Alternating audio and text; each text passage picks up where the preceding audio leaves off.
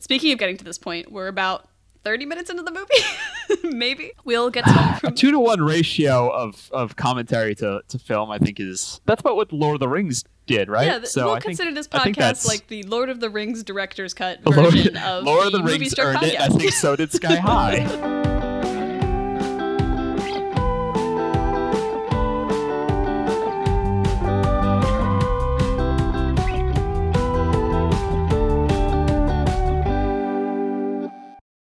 Hello and welcome to Movie Struck, a podcast about movies and the people who watch them. I'm your host, Sophia Ricciardi, and I'm joined today by my dear friend and one of the only rules lawyers that I can stand in D&D, Austin Funk. Austin, welcome to the show. Oh, hello. Thank you for having me. Would you say I'm a friend of the pod? Yeah, we could say you're a friend of the pod. I assume that everyone who comes on this podcast, since we do have new guests every single week, it's quite the circle of friends that you're joining. But yeah, you could be a friend of the pod. Welcome to the crew. It's so exciting. I've never been a friend of the pod before. That's why I ask. But it feels like nickname rules, where if you can't nickname yourself, you can't make yourself a friend of the pod. So I wanted to ask, but. Yes, you can. All right, we're off to a fantastic start. If you'd like to alter your Twitter bio to say friend of the pod, you're more than welcome to. You've earned that title. I will. When I plug at the ends, you'll know that it's my Twitter, because in the bio it will say friend of the pod. Excellent, excellent. Well, on this podcast, every single week, along with having a different guest, we watch a different movie of the guest's choice, which is why, Austin, I only have one question for you today, and that is, why did we watch Sky High? Why did we watch Sky High is an age-old question. So for context for it, when you were, because like as you said, this is just the third episode. I haven't actually heard any that have gone up yet, because I don't think any have been released yet. So when you were describing it to me, I hadn't heard any. You would describe the concept and say I could pick any movie. I was super excited, and I was thinking like, do I want to do like a classic that I've never seen? That would be really cool. Do I want to do like a movie that I love but I've only seen like once? Like I strongly considered like Princess Mononoke, because I love that movie but I've only seen it once, even though it haunts my mind in all of my waking hours. And then you told me that the other movies that had been done were I believe Rubber and Flushed Away. Yes.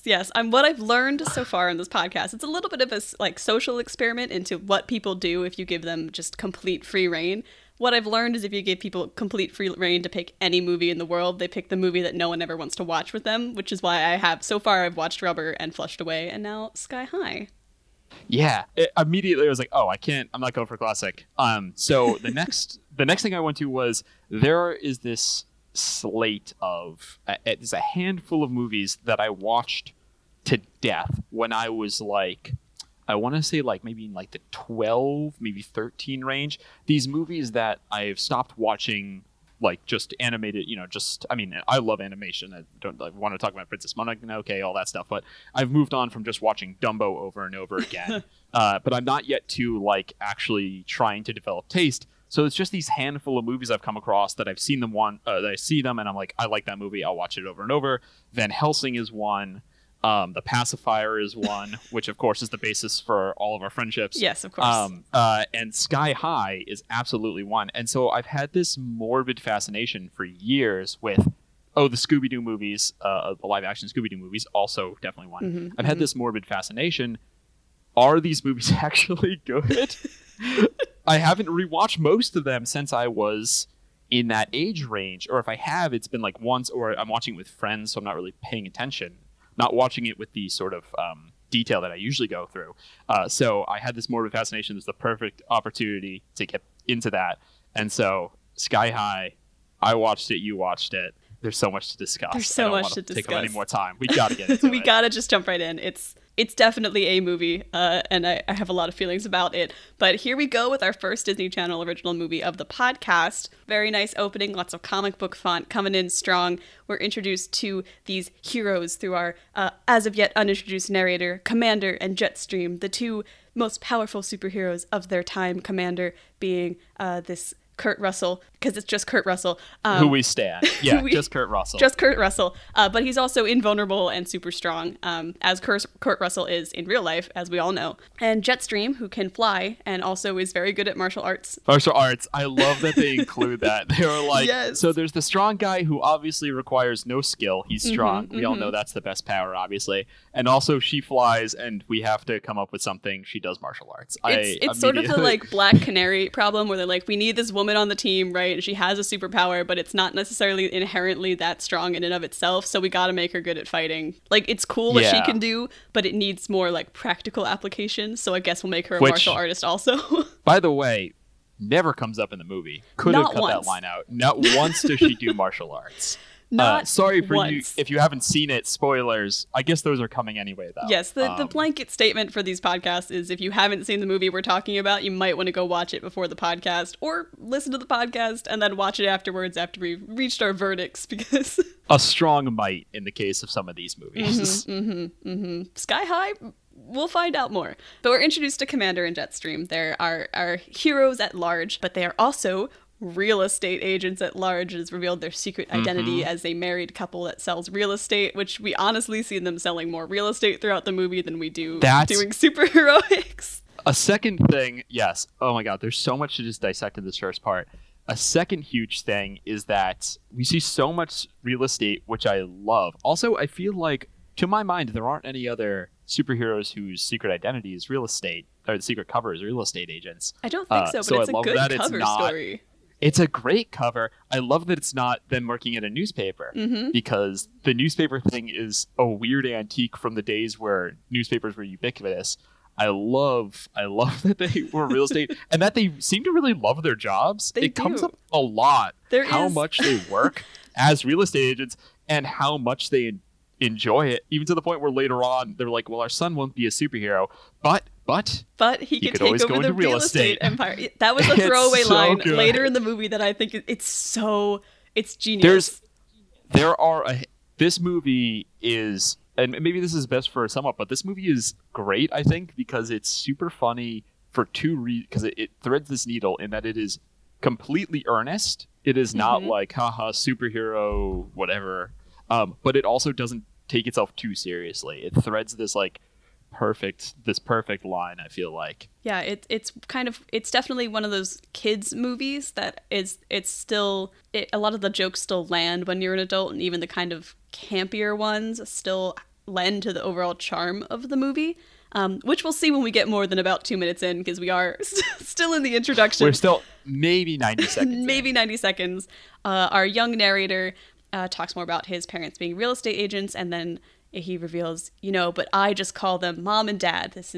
These are the Strongholds, the parents of Will Stronghold. He is our hero, our young protagonist of the film. He is trying to lift weights unsuccessfully. Oh, I love this little 2000s nerd. Oh, so I classic. love his giant 2000s hair. He has so much hair. I love his cliche teenager bedroom. I looked pretty hard in his bedroom to see if there was anything that I recognized, and the only thing, because he has cliche teenage room filled with posters, just totally cluttered. Yep. The only thing I recognized was an Aquabats poster, which tells us so much about him unintentionally, I think. This movie works so hard weird to not directly reference superheroes people would know, while also constantly referencing superhero tropes. I think there's only two or three times that I can definitively point and say, like, oh, that's a direct like Batman reference, or that's a direct Wonder Woman reference. Whereas every other moment, it's like, we're going to dance around the concept of superheroes and the tropes that are associated with their stories, but we're not going to direct name drop Batman in this movie with one distinct exception. The very end, there is a throwaway, which sort of loosens, and they're allowed to shake the world building a little bit. Yeah. That's totally okay. This movie is extremely earnest and just very lighthearted. It's Disney Channel original movie, canon, but it's very explicit. It feels explicit that these superhero tropes that we understand do not exist in their world, and that's why there's not really genre savviness. There's a little bit, but it's more like genre savviness in the sense of people who are going to high school who have watched high school movies than people in a superhero movie who have watched superhero movies, which is super intentional, I think. Yes. It's brilliant in how much they thread that line, because I think it'd be super easy to slide into like, oh, these characters weaponize their genre savviness because they're young people in a world of superheroes, and that's what young people in superhero worlds tend to do. But they don't go that route. It's sort of like the same problem that Spider-Man Homecoming was. This is a kind of a different caliber of movie, but kind of the Spider-Man Homecoming school of thought on superhero high school movies, where this is more a high school movie than it is a superhero movie. It is absolute. Which when we get to the third act, we'll touch on that. But yeah, that's exactly. There's 3/4 of this movie. All of the conflict is just high school and clique related. And they have superpowers with this background threat of this unknown figure who keeps appearing, who is spying on the strongholds. That is the cue that we will get a real superhero final showdown later. But most of the movie, all of the conflict is solely about cliques and disappointing parents, and that's what's so brilliant about it. Is like, brilliant might be a strong word. That's what's so great about it. It recognizes, I think, the same thing that the like CW shows recognize in their strength, is that people show up for superhero things because they like seeing character drama, and then they like seeing internal character drama externalized in superheroics. Yes. They don't just care about people saving the world in and of itself. That in a vacuum is uninteresting. And so the fact that they hold off so long on like there's going to be a big bad and a final fight, that it's mostly like superpowers making high school more dramatic is... It's the perfect, it's fantastic. Yeah, and this is something maybe I'll touch on a little bit more, because there's a specific scene I have in mind that really exemplifies it, but it's the screen language they use is really the part of the movie that plays into the superhero tropes more than the high school ones, because all of the writing, all the performances are definitely more into what you were talking about earlier. It's about the clique drama, it's about the personal struggles of Will trying to tell his dad about his school life struggles, but the camera is focusing on elements that are more in line with the superhero story. The way that they're cutting it is like these classic kind of heroic tropes. So it's a really interesting interplay between kind of the screen language and the actual plot of the movie in a lot of ways. Yes, they do these Dutch angles. These super dramatic Dutch angles. So many Dutch angles. Many of them. There's so many. And the costuming too, because we see this as we start to meet all the characters. The costumes are ridiculous. They're all wearing these like super saturated, bold colors. Everyone has a color palette that they stick to. Yes, it's very Power Rangers. So much so that one character is literally named Magenta. Which is ironic because she doesn't really actually wear any magenta. She wears other shades of purple more, but we have not gotten to her yet. Truly one of my favorite characters in the movie. We'll meet her soon. A delight. We're in the morning. Will is getting ready for his first day of high school at Sky High, his father's alma mater.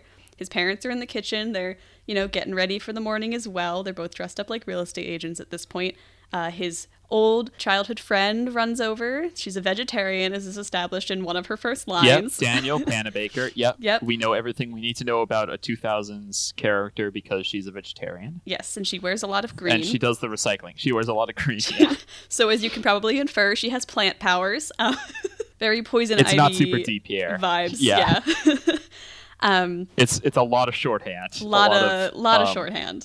Blunt shorthand.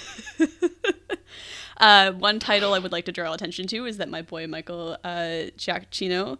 I can never decide how to say his last name. I've talked about it with... I believe it's Giacono. See, that's what I thought, but then I was talking to a friend of ours who speaks some Italian, and he was like, well, actually, it would be like Giacchino, and I'm like, okay, we're losing the thread here.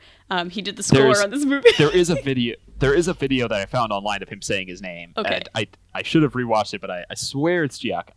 You know what? We'll leave it to the internet. We'll leave it to the internet. It's not up to Mike anymore. He liked a tweet of mine once, and I think that's really when I peaked as a person. Oh my god, that's huge. I know, right? He did the score on this movie. He also did the score on every season of Lost, the live-action Speed Racer, The Incredibles, another notable superhero movie, most of the Disney Pixar stuff that you've seen in the last 10 years or so, Rogue One. Yes, he did Up. He did Up. I believe, yep. He's a genius. So, lending his talents to Sky High, amazing. Yeah, he seems to be the like go-to work for. I don't want to say work for hire because that has a certain connotation on like just getting the job done without much creative input. I'm trying to be political here, but he certainly is the guy that everyone seems to go to and is willing to work on maybe anything. Yeah, he's like he's he does definitely so got many different things. this like versatility to him that I think because he doesn't get put up in the same echelon as like your Hans Zimmers and your John Williams that much, which I really think he should because but they I think do the he's, same thing. Yeah, he's more adaptable. He's really good at yeah. like not only working off of because he did Rogue One, which of course is a fantastic score, but also was meant to sort of imitate the John Williams Star Wars score, but it's its own unique thing. And he's very good at adapting within certain spaces that he's introduced to and fitting different tones and different types of projects in a way that I think is as skilled as being very good at one thing, which is what the Zimmers and the Williams kind of fit into. So I'm always very excited when I see his name pop up in a movie, and it pops up so much more than you expect it to because he is, like you mentioned, he kind of works on he's just everywhere. about everything. Yeah, he's just about everywhere. So it's I did not realize he did I didn't Sky even High. realize exactly. And as soon as it came out the first time I was watching it, I was like, oh, of course it's him. This is freaking perfect. Yeah. He does a lot of work for Disney too, so I'm not too surprised that he popped up in the Disney Channel original movie world. Anyway, these two kids, they're getting ready in the morning. They're getting ready for school. Kurt Russell, aka Commander, is like, "Hey man, I'm so proud of you for going to my alma mater. You're gonna do great." Will is very nervous for his first day of school because as of right now, he does not have any superpowers and he does not want to let his parents down. We've all been there. We've all been there. You're struggling because you don't have super strength and you're like, man. Struggling because you don't have superpowers. It's a very like high school kind of thing to be stressed about. You're like, I want to live up to the expectations of my parents. That's exactly what it is. Expectations just happen to be being a superhero and saving the world. His parents get called away on a job downtown to go fight a giant robot, which is like a scene pulled directly from Power Rangers. The special effects on this robot are outstanding. I also love how short a fight it is. So there's like maybe 18 reasons I love this little snippet. One of them is that I love watching superheroes in their superhero costumes talk about being regular people. Yes.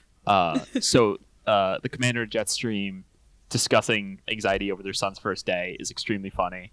2, it's over extremely quickly. I love that too. Like if you think about the sheer number of if they're the best in the world and the sheer number of threats that occur, it's like of course that this fight would be nothing for them. This would be a piece of cake. But the other thing I love is that this scene, on top of it's world building. This is still our first like 10 minutes, right? We're still establishing we're still in the characters, motivations, and the movie. world. Like the rules are hardly even established yet. So this is rules establishing for how popular superheroes are, that they just get a phone call, they go downtown to fight this robot.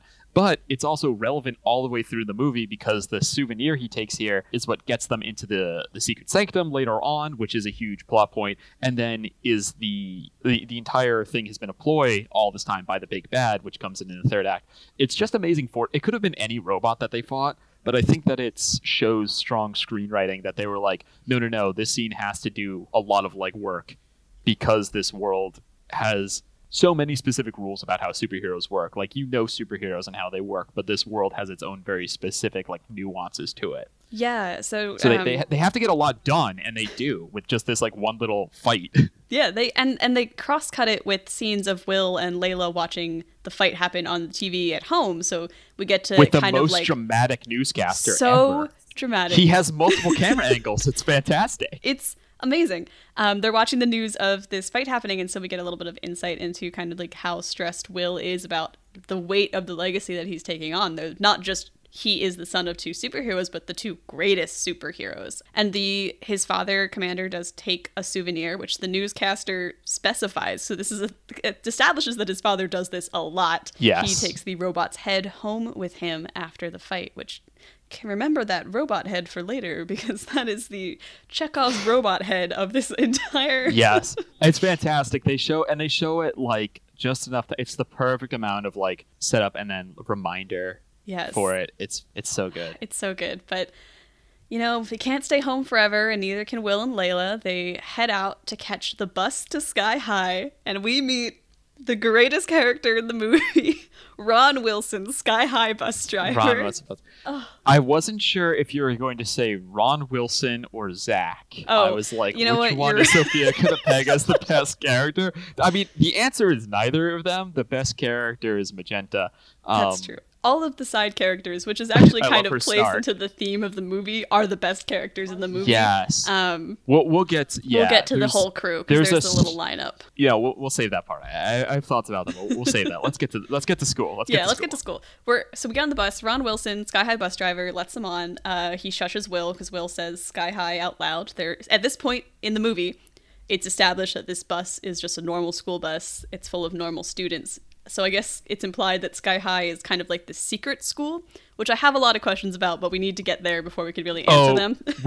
Believe me, we are going to talk about the internal logic of the school being a secret, how it functions, how it produces superheroes, and like how they enter the world.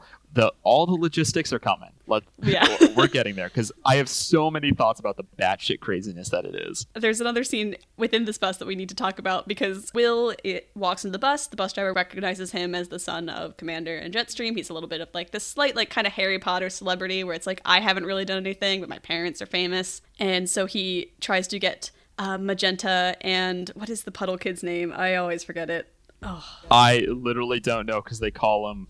I always think of him as Popsicle because he's called that I think more than once. I feel so bad. Go on. Yes, there's another kid who will become part of the gang. We'll call him Popsicle because I cannot remember his name. Popsicle and Magenta are sitting back there, and he tells them to move. Magenta agrees to move, but she says, like we only need one person to get up and get out of the way. Puddle says, well, what about his girlfriend? Referring, of course, to Layla. They have one of those classic moments where he's like, what? No, not my girlfriend. And then this kid, Larry, this like nerdy little kid, has the absolute balls to stand up and hit on Layla when she's standing next to Will. He walks up, he's like, you can sit with me. And when I tell you that I had to pause the movie to just kind of revel in like the absolute, that's so bold. That's so bold. Ethan, I believe his name is Ethan is the Popsicle. Popsicle? Okay. We will later learn that Larry is in fact much stronger than he appears. And he's not an important character, but I do need to give him mad shout-outs right now for having, again, the balls to hit on Layla when she's standing next to Will. They sit down. Oh, yeah. The great thing about is all these characters keep coming back because, as we learn, their class size is only like 25. Yeah. Which makes sense when you think about it. It's just the superheroes It's just the superheroes. Like this greater metropolitan area, wherever they are. It's just their kids. So there's only like 25 of them. Yeah, which is it's kind of a neat little like world building tick that they do. It's part of it is it's less. But it's also great for us to recognize. It recognize the repetition of these characters keep showing up. Yeah, it's great. They sit down on the bus. It's gonna be a normal bus ride for a while, and then it's not. They pick up the last kid. Ron tells them all to buckle up. Tears off. Every day he sews on a tear off patch on his sleeve, and then when the last kid is on, tears it off. Changes hats. He has a second hat, secret hat, so that people will know that he's Ron Wilson, bus driver for Sky High. And then they go on the most epic bus ride that's ever occurred. Yes, with a road that I assume is closed. For 365 days a year. Yes. This is the first part where I really started to question the logistics of the secrecy of Sky High.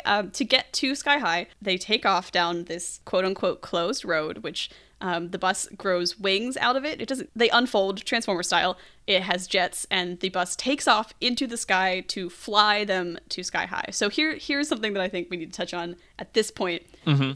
Presumably, if you were walking down the street, any street, and you saw a regular bus grow wings and take off into the sky, you'd ask yourself, I wonder what that bus is doing. They're not necessarily on a secret road. It's a closed road. But it's not. Yes, it's okay. Secret. It's a road that exists and is always closed. Mm-hmm. The bus every day, presumably multiple times, because Ron says that he's the only one qualified. He is the only bus driver that we see throughout the entire movie. So multiple times to get all those kids to school must make multiple stops. Mm-hmm. Multiple trips, drives off the edge, turns into a bus with wings. No one sees it. Also, this is getting ahead, but as we know, villains have gone to this alma mater as well. Mm-hmm. There's this weird...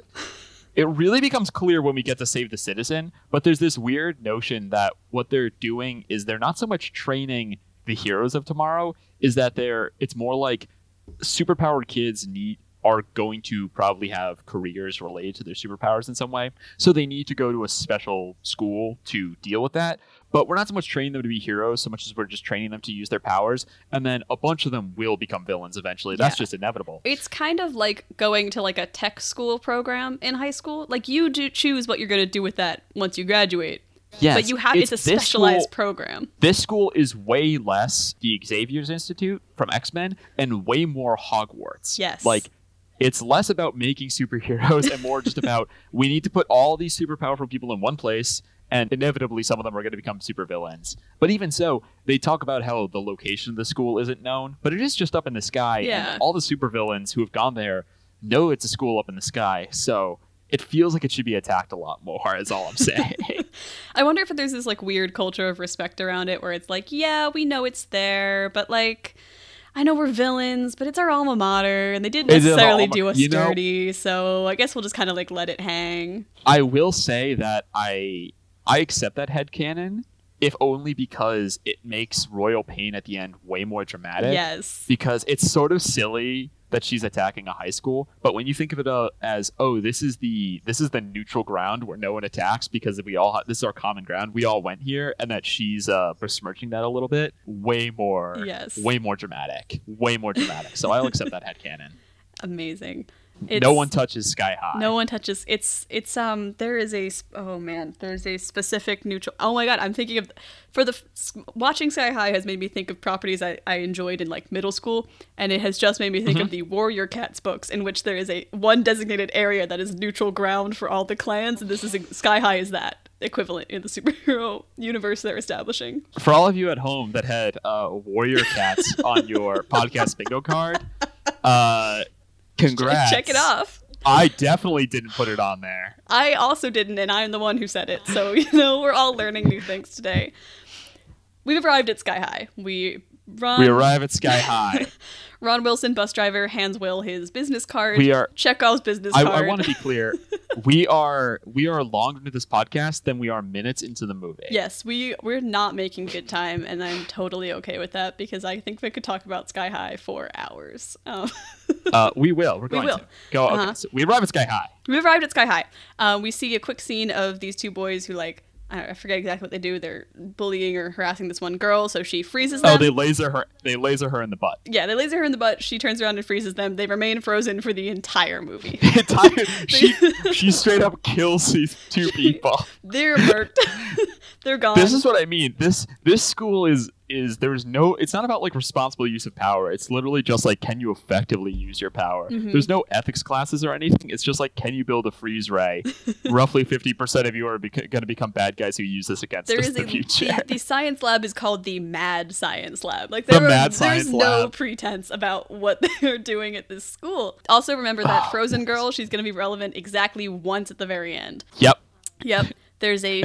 You know how many times I watched this movie? It wasn't until I watched it twice. Yes. Before we started talking about it here. On the second viewing, when she showed up, I thought, oh wait, blonde hair and ice. That's the same girl from the first scene. Yeah, exactly. I definitely watched this did movie not for catch years. that as a kid. Caught it this time around. I didn't even catch it the first time. I had to watch it twice. Not had to, got to. Got to. You did choose this. This was I did choose this. Self-inflicted. There are a pair of bullies, the classic Spike and Bulk from Power Rangers duo, except significantly more capable, a speedster and a stretchy dude. The speedster rounds up all the freshmen who have all traveled in a giant herd off the bus.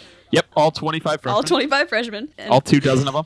He proceeds to try and kind of shake them down for their lunch money until the hot student body president arrives. And we go straight into like romance vision rom-com polka, like bossa nova music playing in the background as it's slow-mos on her talking from Will's point of view. So we have already established our love interest for the movie, but that goes against. Is she the good love interest or the bad love interest? Because we already met Layla, the childhood friend. I wonder if the best friend will be the good love interest. We'll have to watch and find out. They go into the gym for their first day of class. We are introduced to Principal Powers, aka Linda Carter. Linda Carter. Wonder Woman herself. She welcomes them to Sky High. Zach, one of the best characters in the movie, gets excited for power play. He's the only one who cheers as she says, "Welcome to Sky High." We love him.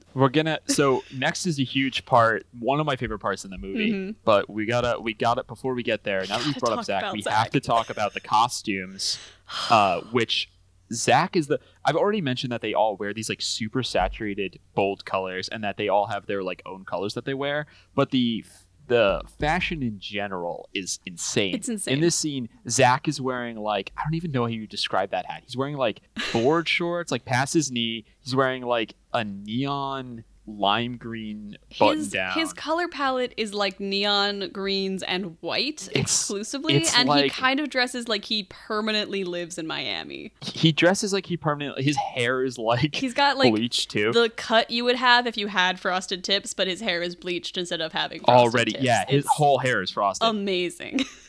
He never wears, all his pants are go to like halfway between his knees and his head, like are halfway down his calf. Yeah. He never wears full pants or full shorts. No. He's very non-committal in that sense. Yes. Magenta, sorry, I totally spaced. I almost called her Violet. That's a different Michael Giacchino superhero movie.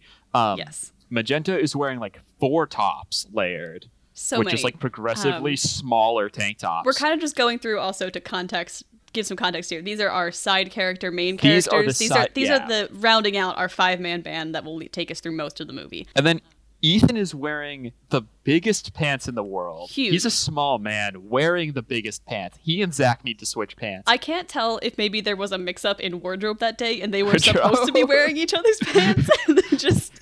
I like to think of it that my head is that Zach had a growth spurt over the summer and all his pants are too short now. And Ethan, his parents are the kind who are like, you'll grow into them. But he hasn't. There are he's also wearing a bucket hat. They have a little discussion on the bus about how like Zach was waiting for his powers to develop, and then he finds out that they develop a few days before school starts, and it had the very big vibe of like a kid who's going into like their freshman year of high school being like, when am I going to hit puberty? Like, my voice is going to drop and all that jazz. And so I like to think of their superpowers developing as sort of like hitting puberty, which makes the whole movie it's hilarious. 100%. I said that this is more Harry Potter than X-Men, but that is definitely X-Men, where they're like, oh yeah, the superpower high school and then the superpowers themselves are, representative of high school and then puberty, and they're just highly dramatized, but still it's based in very real and understandable experiences for most people. Which I think is what kind of sells me on their clothes not being the exact right size. Part of that is, of course, the 2000s. Yeah, well, they also live in fake world. Yes, they live in, and by fake world, I mean the 2000s. Yes. They live in this larger-than-life world, so their costumes are all insane. Everyone's color-coordinated all the time. They're all color-coordinated all the time. They all wear either too many shirts or too large pants, or both, depending on the scene. So many people have, like, one streak of hair dye. Magenta, Warren piece, like, and Warren. Oh, we have not gotten to Warren yet, but when we do, oh, baby, we gotta talk about him. Soon. There's one more important character we gotta meet before we meet Warren. The fucking Bruce Campbell, the sorting hat of Sky High. Yeah, so they're in gym class Better for the than first the sorting day. hat, by the way. They are ready for what is called, I wrote it down. Power placement. Thank you.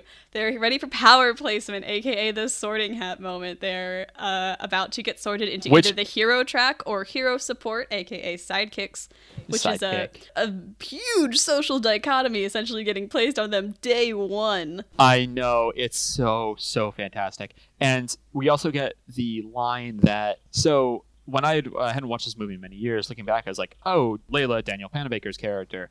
She's like objectively like the nicest, sweetest one. Like she's very smart. She kind of has this like not bird's eye view, but this like better perspective of the whole system.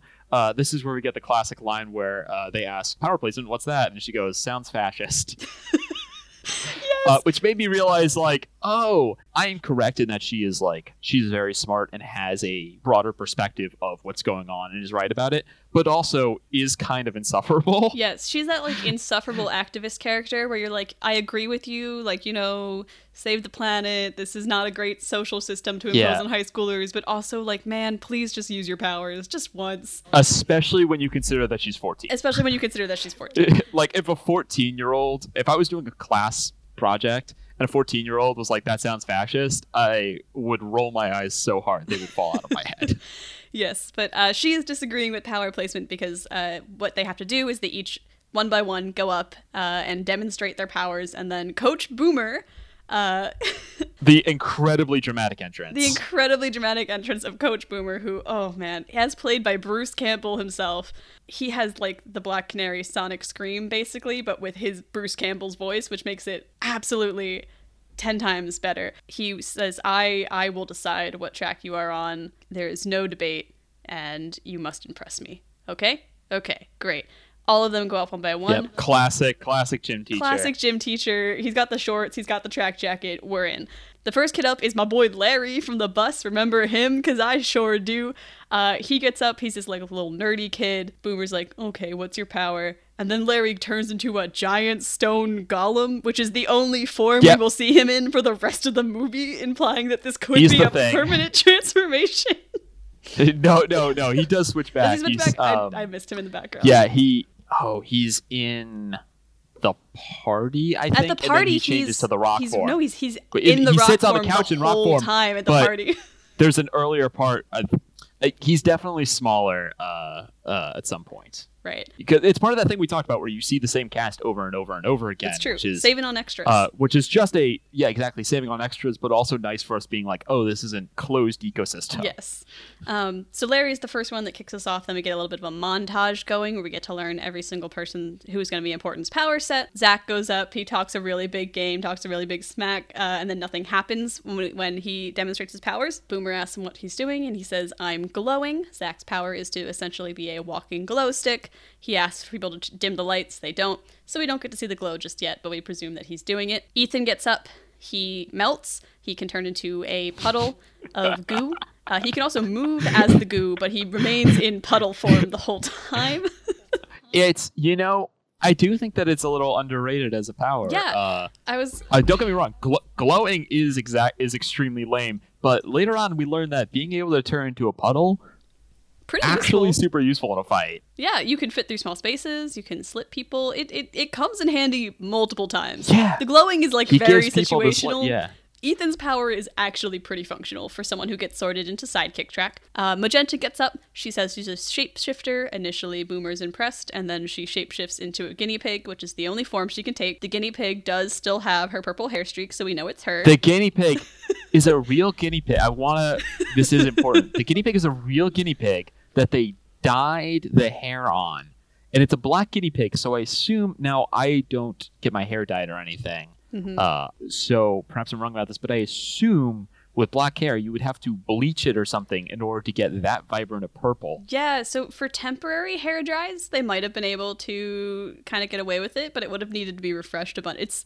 It's a bold production design choice because that is a hard color to maintain, especially on a black guinea pig. So it's so funny.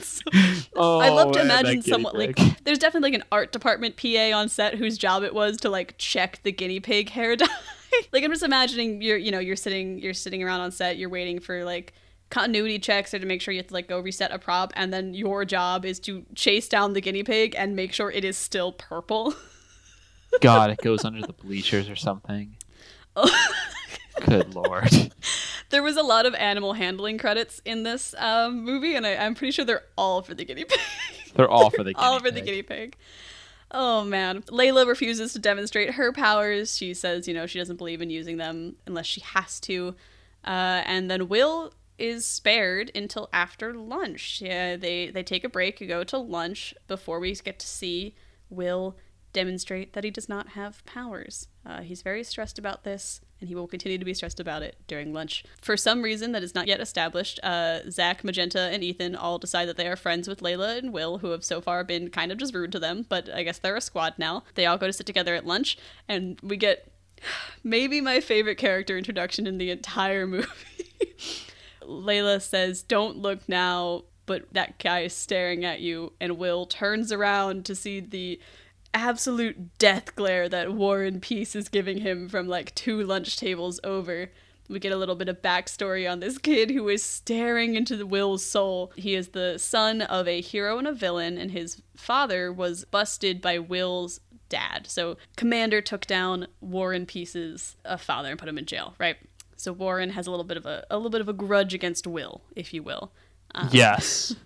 Yes, his first day, and he already has an arch nemesis. Yes, as he immortalizes in verbal. There's the cafeteria scene is partially intentionally great for a couple reasons. One, and this is a thing, if you watch this movie, listen to the announcements and stuff that are said, because they're super funny. This one has the line, the cafeteria staff requests that sidekicks stop ordering hero sandwiches.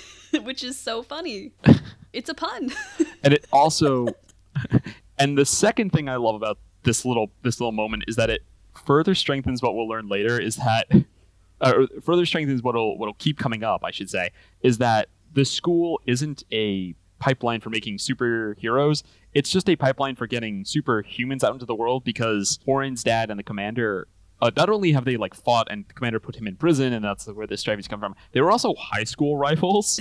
Yes. Which seems to suggest that this school exists to make sure that your high school trauma haunts you forever.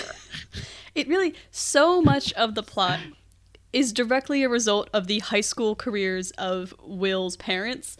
It's really just like the worst possible ramifications of what could go wrong if you are not the popular kid in high school. Layla is so correct that it's like, oh, this system is really bad, not just because people are constantly being passed over for things, but not recognized for talents and things like that, being placed on superficial levels just like high school, but also because one person gets slighted and then they have to remain in the same community for the rest of their lives. And that's just the recipe for disaster. It's real bad. But back in the cafeteria, they're eating lunch. They bump into the popular girl Gwen from earlier, the hot student council president that Will was immediately smitten with. She asks how power placement's going and asks him to be the freshman rep for homecoming. So, we're establishing that for some reason, this older senior girl is talking to Will Powers. What could it possibly be? I don't know. We'll find out later on. But before we leave the cafeteria, we do get one more shot of War and Peace just absolutely brooding as he stares into the back of Will's head, which is a motif he will continue for the first half of the movie. He will not do any other actions until we're well into the second act. It's amazing. They don't become friends for so long. I guess that makes sense because they are kind of rivals, but it's so funny how long he just hates Will. It's one of those characters too, when Warren walked on, it's kind of like Kevin 11 in Ben 10, where he appears and I'm like, oh God, eventually so you're like going 11. To first of all, he looks exactly like Kevin 11. He's got like exactly the long like black hair, and he's always grumpy, but it's one of those characters that walks on and you're like, oh, you're gonna become like a begrudging friend of the main squad eventually, but you're gonna be really angry until you do. Mm-hmm. And so you clock that as soon as you see him. Yes. We go to the bathroom briefly, run in with the 2 bullies, the fast ones and the speedy ones. They're giving a swirly to Liquid Kid, who I feel like should just turn into a puddle when he's about to receive a swirly, but... but then he'd be flushed. Oh. Then there's no escape. What do you... there's a lot I guess of he could turn into a puddle and then like slide away, right? I guess. It's a little unclear just how viscous he is. Yes. And I'm not sure I want to know. There's I was going to get to this at the end, but I feel like this is a good point to mention it now. If you go into IMDb's frequently asked questions section, the first question is, if Ethan is in slime form, can he be blended and drunk like a smoothie? Which was not a question. My question was going to be, if Ethan is in slime form, does it hurt him when he's like moved around? Like someone skids through him before. Does he feel it, or is he just like, I'm a puddle? It doesn't. And like, is Ethan permanently on? Like, is a little bit of Ethan on that guy's shoes? Like, is Ethan gonna turn back and he's got like a skinned elbow because that guy skidded through him? It doesn't seem to be that way because he frequently gets skidded on and he seems fine. I think Ethan's powers might raise the most questions out of just about any single power set in this entire movie, and we do not get answers to them. So we're left only to ponder the ramifications of this kid who can melt. But we return once again to... It does keep me up at night. It does keep you up at night. We return once again to power placement. It's Will's turn. He gets up there and says, I don't have any powers. When the coach asks him, he's like, I'm not super strong. Oh, wait. There's a really important thing. You mentioned it in the bathroom, and then we got sidetracked by the super important question of the popsicle. Is that this is setting up Will's his want versus his need. He just wants to have powers, but we see right here when the bullies confront him, he doesn't stand up for his friend. The bullies confront him, are like, "You gonna hang with us?" Because again, they assume he's gonna be cool, and he's like, "Yeah, sure, totally." Doesn't stand up for his friend or for him, doesn't stand up for Ethan. Doesn't stand up for himself at all. He's not really yet in the hero Very mentality. Important. This is actually a good sidebar because he's not a hero. Correct. How he gets where he's going. Yes. In any sense of the word. The internal struggle that is then made external later on. Yes. Back at power placement, he says, I don't have super strength. Coach Boomer does not believe him, laughs, and drops a car on him, which he ducks underneath at the last second, which is an incredibly dangerous way of finding out whether or not a child has super strength. I feel like that scared me so much when I was young. How close he comes to being crushed by that car scared me so much when I was young. He then says, I can't fly either, and the coach catapults him across the gym into a cement support beam. Someone could fly. Why would you need to catapult that? Why wouldn't you just only after Will has been smashed into literal concrete does Boomer then yell into his face using his super, canary scream thing, sidekick, that anyone believes him. It's crazy. He does get to go to the nurse, which is the next scene that we cut to. He goes to the nurse, who has X-ray vision. Of course, she does. Who has X-ray vision? Sets up the whole external fear conflict. That he's exactly his want, which is that he has no power and he fears he may never get it. At this point, we just assume he didn't know what it was or he hadn't developed it yet. She tells him he may never have one. Yes, she explains big and scary. That the child of one super parent typically has their power. The child of two super parents, sometimes their power develops late, but sometimes they don't have a power at all. And so he's worried that that's going to happen to him. It's revealed that is the origin story of Ron Wilson, bus driver, which then cuts to him doing karate in the parking lot.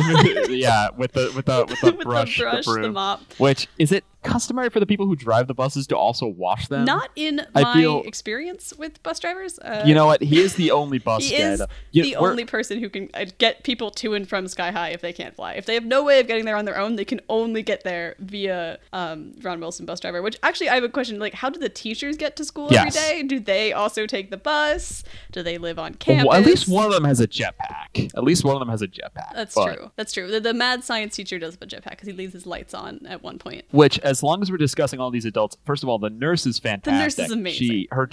She has so much personality, and that's, again, one of these strengths. One of the things I realized rewatching it is that, in my mind, the three side friends, so Ethan, Zach, and Magenta, in my mind, they're in so much of the movie.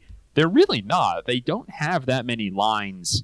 They mostly appear together, except for Zach, for the most, has a little bit in the beginning because he and Will are already friends.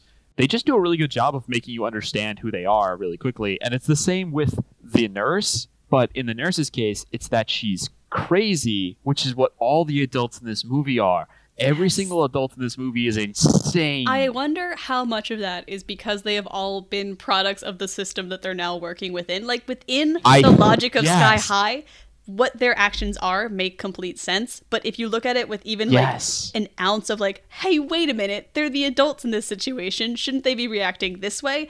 Suddenly they're insane. So they are all so crazy. They all went to this high school. Beautiful Some of them demonstration never left. of the Sky High ecosystem and what it looks like 30 years later, which is actually very relevant to the third act of the movie. Which is so relevant. And I choose to believe that this was all intentional. I was reading some things with the writers who are, by the way, the writers of this movie, and I think directors wrote Kim Possible, or the showrunners for Kim Possible, I believe. Perfect. So they were chosen for this because a version of this had been written years before, and then they were brought in for extensive rewrites presumably because Disney was like, oh, you did relatable high school superhero shenanigans that people liked. Please do that again. Yes, they were. Their services were requested for basically the same and products. They chose to make all the adults seem insane because that's how the students would view them, right? Mm-hmm. So it's from the 14-year-old's points of view. But I think that the like you said, the glimpse of like 30 years in the future, what this ecosystem has done to people, I think it's actually very intentional. I don't think it's accidental at all. It's kind of like subtly brilliant in a lot of ways. It's subtly, it is, like you mentioned, it's both building like the 14-year-old point of view in the movie and then also contributing to like making the third act seem more comprehensible when you're watching it. Like, oh, I see how we could have gotten to this point. But speaking of getting to this point, we're about 30 minutes into the movie. Maybe Will gets home from a 2-to-1 ratio of commentary to film. I think that's about what Lord of the Rings did, right? Yeah, so we'll consider this podcast like the Lord of the Rings director's cut version of Lord of the Movie Rings Star earned podcast. it. I think so did Sky High. We return to Will's house. He's back at home. His dad is polishing the robot head because remember he took his trophy from the robot in the first scene of the movie. He asks how school was. His dad then takes him into the secret sanctum for the first time. He gives him access to his superhero cave. He gives him the ultimatum of course, you must never ever bring anyone into the secret sanctum. Remember that line, it will be relevant later. He shows off his room full of trophies, including one that they linger on for a while, a pacifier belonging to Royal Pain. It just looks kind of like a ray gun. It doesn't look like a pacifier. They don't. Which is different than beams, we will learn later. Yes. Rays and beams, very distinct. Very distinct. Royal Pain is a villain that his dad and mom took down years ago, and he took the pacifier as kind of like a keepsake, similar to the robot head. And when Will asks, what does it do? His dad says, I have no idea. So we don't know what the pacifier does at this point. We know only its name and its previous owner, and that it is now in Will's basement cave thing of secret access. The brilliance of it, we don't really know that the pacifier is relevant to the story until it's highlighted with the little joystick gag much later on. The reason it seems relevant now is because Kurt Russell, the commander, is explaining how it's the first time that he and Jetstream teamed up. Yes. And that is important because it's leading into how he's going to tell Will, that was our first thing together as the Strongholds, and that's why it's my most cherished, but my soon-to-be most cherished will be whatever we'll put on this stand, this trophy, when you join us. And so it's this brilliant thing of we get the whole pacifier backstory, but the relevance seems not to be because it's the villain and because that's going to come up later, but because that's what's leading into him putting this pressure again on Will, which is again what Will has to overcome. Like it's two things at once, man. Two things at once.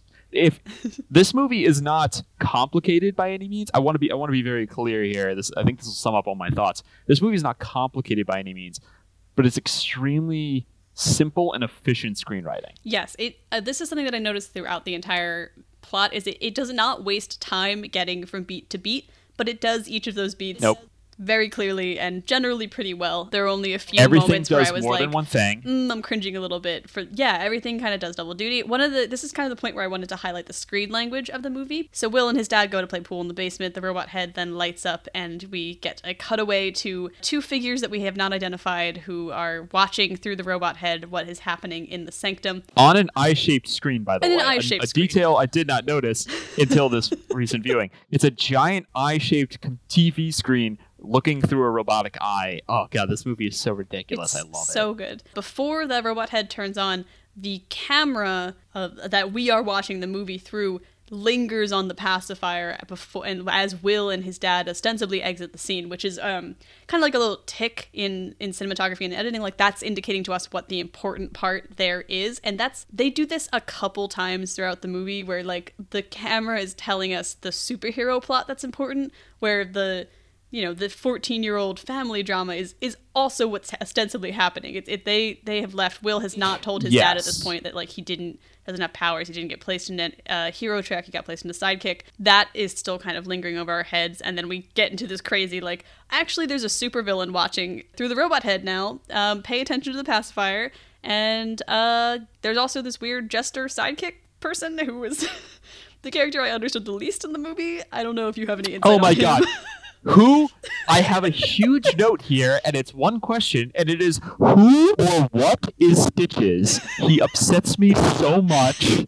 It's His stupid little voice. It's sort of his revealed his later little on who tick. he is, but even that does not I mean, clarify he's who the pacifier. he is. It's her dad. It's like her. But it's like, her sidekick. what is because I don't know okay, if it's actually it's her well, dad. I think it's like he's not. No, he found her and raised her, so a dad figure in a sense, but is clearly her sidekick. You're right. In the final act, when they're at the dance, he is in his human dad form, standing behind the Commander Jetstream, and they cut back to Royal Pain, and then they cut back to the Commander Jetstream, and he's now in the Stitches form. So it begs the question: is that a costume he's wearing, or is that like him? Is he doing a quick change like Mr. Boy yes, and all the other sidekicks? I choose to believe that anytime a character in this movie is suddenly in a different costume, it's because they or have is he a quick transforming? I mean, there's so many Like, questions about is he turning into? Is it makeup, or is that what his skin looks like? It's Stitches is the biggest question mark in this film. It's so fucking frustrating. Stitches is also constantly getting choked and then yelling Oh, "Uncle, God. Uncle, Uncle" in Uncle, every single in the most scene. That is our annoying cue that the like villain cutaway is over. Is Stitches starts yelling "Uncle" and then you're like, Stitches saying "Okay, Uncle. we're done with this scene. We can move on with the rest of the movie." The next day, we take up with a montage of the hero support classes. Oh wait!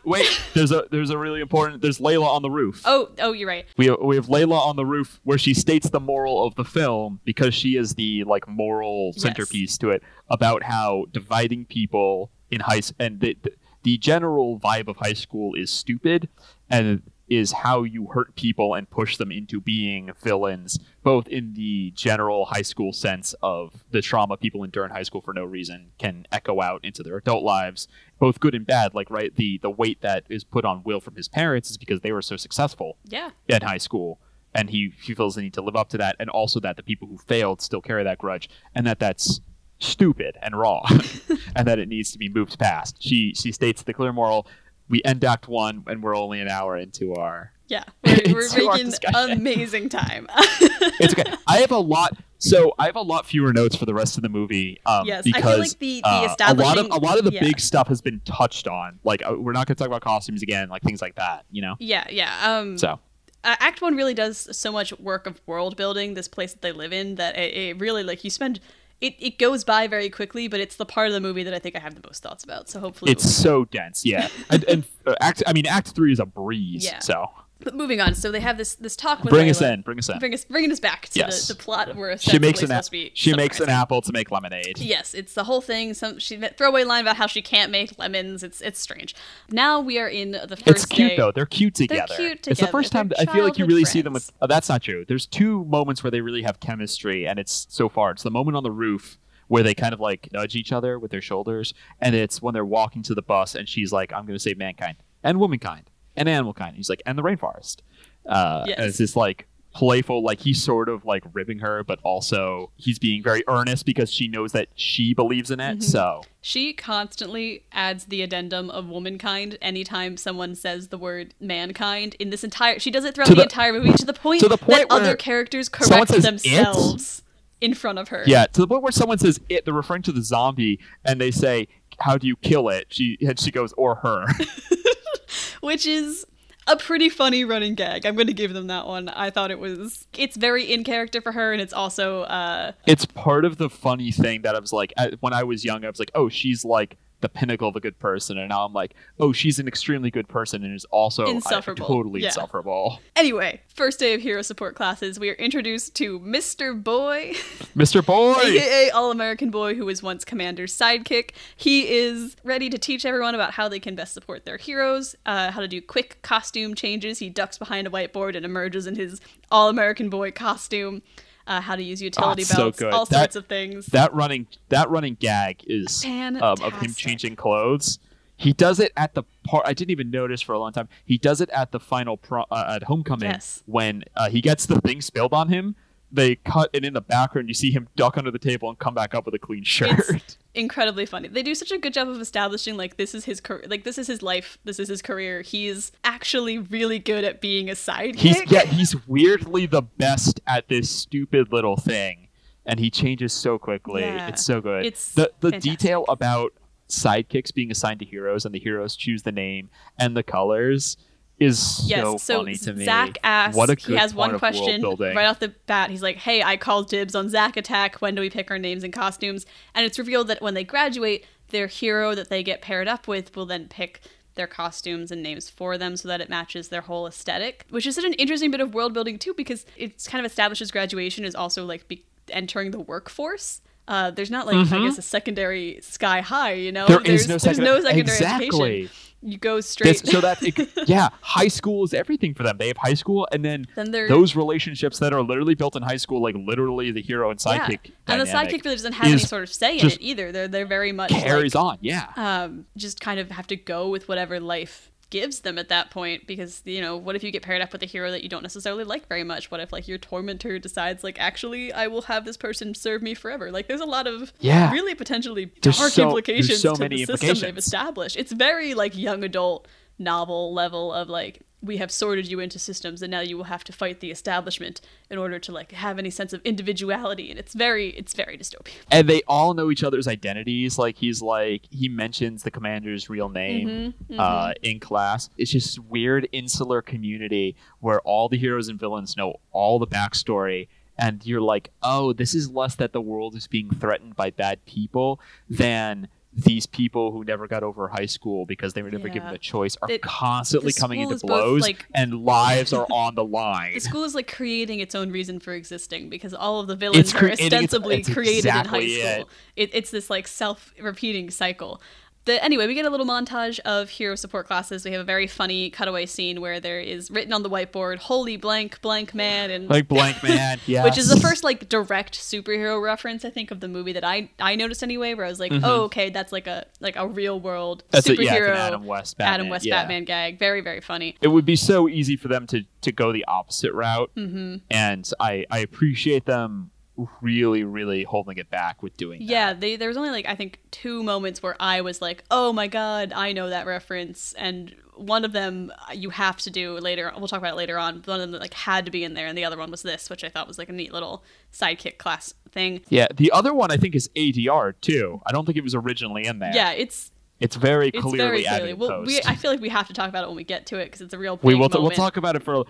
We'll talk about Lynda Carter, the good and the bad, essentially postscript cameos that she's had. Yes.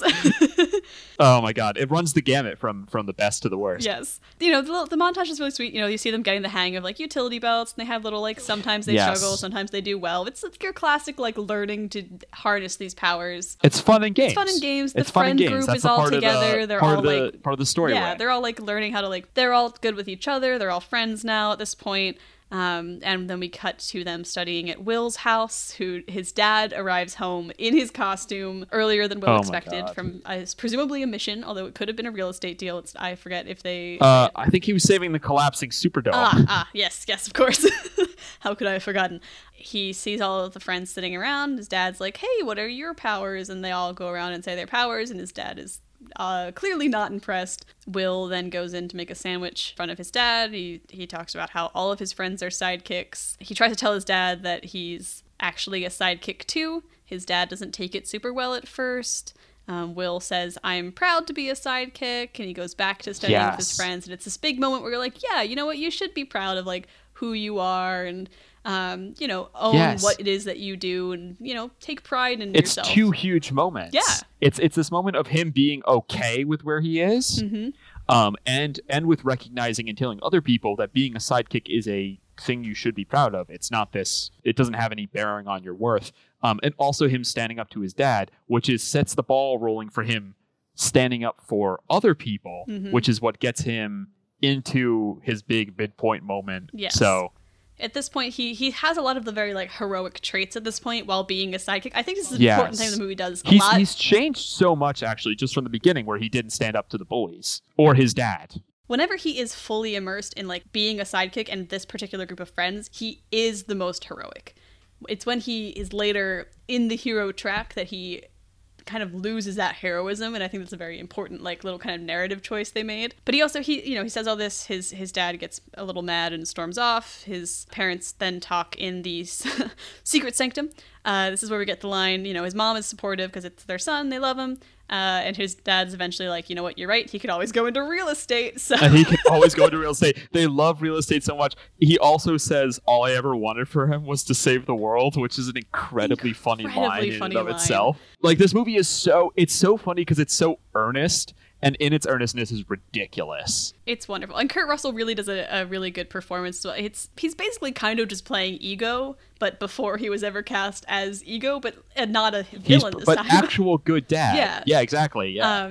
He gives a great performance. From this point forward, too, we get a little bit of Will's days at school. He stands up for Ron when Ron is being targeted by the bullies. Unfortunately, that will not play well for Will at lunch that day as the bullies trip him and he lands right at the table of Warren Peace, spilling his lunch all over him. It's these wonderful little dominoes where they set up where he is afraid of standing up for himself or anyone else, doesn't do it to his dad, doesn't do it to the bullies, gets placed in sidekick, gets a talk from Layla, learns to love being a sidekick, finds the confidence to stand up to his dad, finds the confidence to stand up to his bullies, which then direct domino causes the bullies to trick Warren and he into fighting in lunch, which direct domino leads to him getting his powers. Like literally learning to be strong emotionally is how he, again, it's like there's nothing subtle, there's nothing complicated about this. It's very efficient. Clean. Yes. It's clean.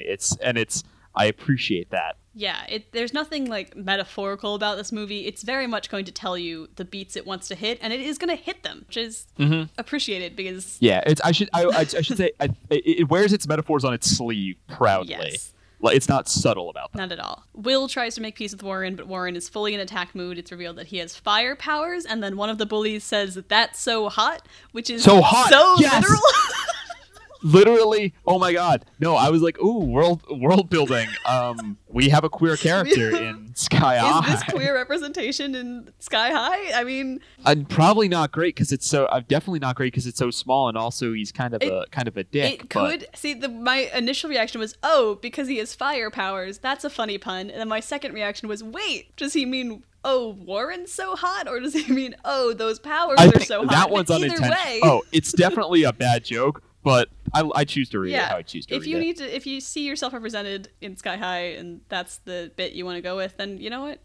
Do you. Everyone gets kind of called to the cafeteria. Everyone's like, oh my god. It's that thing that happens in high school where there's a fight and instead of running away, everyone's like, actually, I'm going to go watch this. Very, very accurate to my high school experience. Everyone comes in. They see Will ducking under tables, trying to get away from Warren.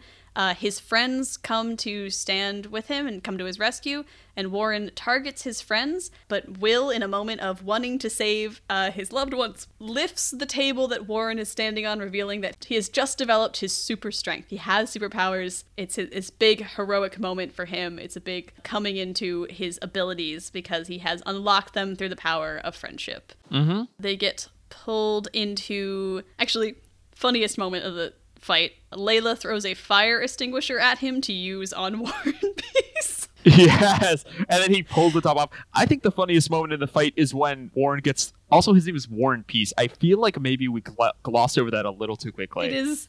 His name is Warren Peace. Warren Peace, and he is the child of a superhero and a supervillain. There's an internal war. It's beautiful. It's poetic. He gets thrown through... There's a scene with Boomer and Dr. Medulla or something, where they're talking, what if I told you it wasn't just her twin, it was her evil twin? And then he goes through 2 walls into a concrete beam, smashes it, then gets up and says, you think I can't take a hit? It's incredible.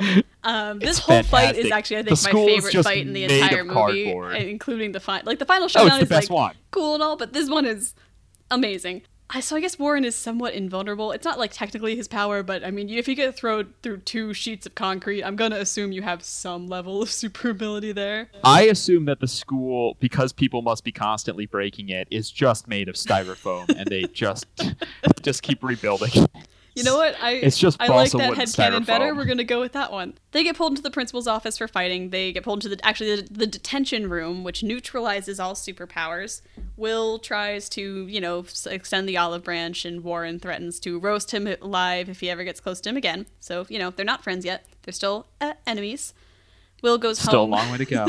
Will goes home and does the super strength thing of accidentally pulling the door off of its hinges, which was very fun. Loved that. He's super excited to tell his parents about his superpowers, but they are stern and angry because they got a call from the principal that he got into a fight at school. His mom is like, is he responsible enough to use his secret powers? But his dad takes him down to the secret sanctum and tells him how proud of him he is. And Kurt Russell's all over the place. Kurt Russell's all over the place. He gives him an Xbox for getting his powers, which is... What? What are the only things that dates this movie? This movie exists they have cell phones that are rudimentary. Mm-hmm. Other than that, they kind of refuse to date the movie. Yes. Which I think is a strength. It's weirdly timeless. It's scarily like this could happen yesterday, if not except for the fashion. Except for the fashion. The fashion is but the fashion TikTok also isn't even 2000s. It's like the 2000s back. So you know what I say? Bring Sky High fashion back. Let's bring back Sky High core is going to be the next big trend. You mark my words. Everyone picks one color and they only wear that color. It's the Power Rangers effect, but instead of like 90s fashion, it's the mid 2000s. Yes. The robot is watching, so once again we get a little cutaway to the villain. Voiced by Patrick Warburton, by the way. Yes, so this is a point. The voice of Kronk. The voice of Kronk is exclusively Royal Pain's speaking voice. Voice in mask. In the mask. So whenever the mask is on and we hear the super villain, that is Patrick Warburton. I did not realize that until I looked at the IMDb page afterwards. He is chameleoning into this role. See, I hear that and I think, oh, that's Patrick Warburton doing the only Patrick Warburton voice that exists. It is modulated, right? Yes, I think the modulation was what was throwing me off. Oh yeah, it's definitely, if you don't know what you're listening for, then I think it can be hard. Mm-hmm. Or if you don't think about Patrick Warburton roughly 4 times a day like I do. He occupies so much of my headspace. It's not proportional to the amount of things I've even seen him in. I mean, I think that just means you have to seek out more Patrick Warburton. I should watch. I've seen a lot of Rules of Engagement, which I think sets me. Not a good show, mind you. Not a good show. Not particularly. Sorry to you Rules of Engagement stands out there. Yeah. Will has made sidekick history. He's beaten up his bully and crazy. His friends are all proud of him. Class begins. But Will is called away to join the hero track. He's reluctant at this point to leave his friends behind, but they all encourage him. They say, well, we can still hang out at lunch and stuff. So at this point, it seems like he's still kind of loyal to his old friends who liked him before he got all cool and strong. He gets partnered in science lab where they are building freeze rays, not heat rays, with the teaching assistant, the senior Gwen, the hot chick from earlier. I didn't realize that high schools had teaching assistants. I thought that was a college thing. Me neither. I was like, is she a graduate? No, she's just a senior who is, presumably she would have, I guess, has a free other period classes? and is a teacher. Yeah. My understanding is that the advanced, keep in mind though, there is no college for superheroes in this universe, so maybe it works a little bit differently, but my understanding was if you're one of the advanced kids, you probably don't even have lunch, let alone a free period to be a TA. Yeah, I guess maybe it's like the opposite of like the sidekicks stuff. Actually have to work for what they're doing, and the heroes are just like, well, we have superpowers, so we don't need to do as much. This is another question about the world building of Sky High that I feel like the movie does not delve into enough with this one throwaway line about her being a teaching assistant instead of just being in the class. Exactly, and it's so insane. Also played by Miss Ramona Flowers herself. Yes. From Scott Pilgrim, which I didn't realize because as soon as someone changes their hair at all, I don't recognize them. Yeah, it was paid Mary Elizabeth Winstead, aka Ramona Flowers. Who was in Birds of Prey recently? Yes, she was Huntress, I think. Yeah. I think. Yes, she was Huntress. I still have to see that. Yes, me too. Well, that's another podcast. Come back for episode episode 15 where I'll be back and we'll talk about Birds of Prey.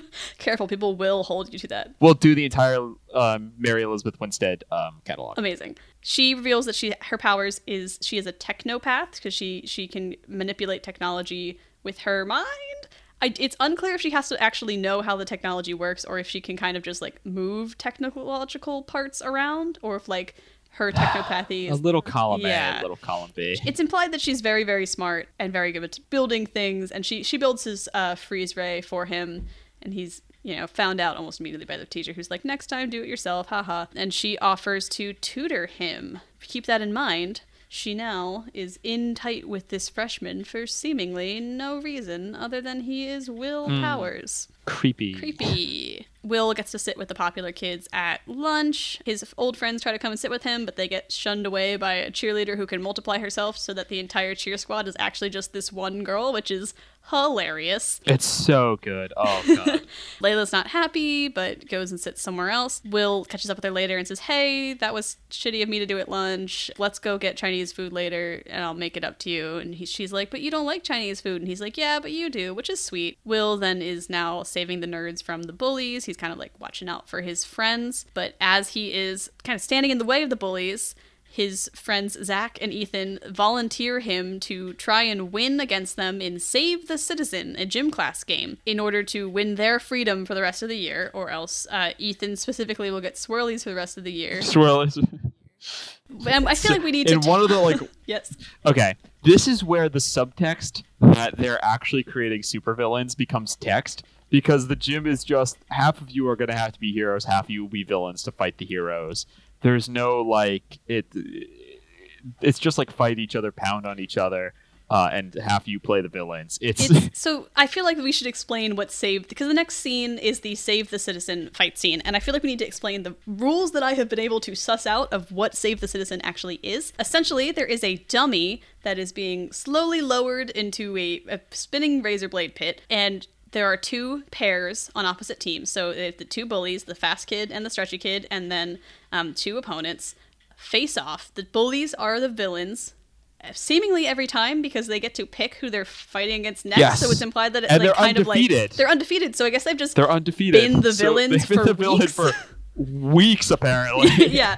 Everyone else in gym class gets changed, sits in the bleachers for 45 minutes. Yeah, it's wild. And then it goes and gets changed again. And the heroes have to try, the two students who get chosen as heroes have to try and take down the villains and save the citizen. You know, we watch the citizen get shredded up by the team that goes first, and then the bullies get to pick who their next opponents are, which is a bad strategy for team selection. That's like, I'm just imagining dodgeball where they're like, they give it, you know, like they pick two captains in gym, and they're like, go back and forth, pick your team. I'm just imagining they pick one person and they're like, make your team and make the enemy team. Like, it's the exact same logic. It's wild. They pick Will because they have their outstanding bet, but then to be his partner, they pick Warren Peace, who up to this point Will is again still feuding with, although the subtext and genre savviness tells us that soon they will be friends. Yeah, at first they're getting absolutely destroyed by the bullies. You know, the fast kid is getting out of the way of Will's punches, and the stretchy kid keeps somehow taking down Warren. I don't really remember exactly how he was accomplishing that, but he doesn't. Speed does all the work in this fight. Lash catapults Speed at the beginning to make him go faster, and then Lash tries to grab Warren once, and Warren burns him.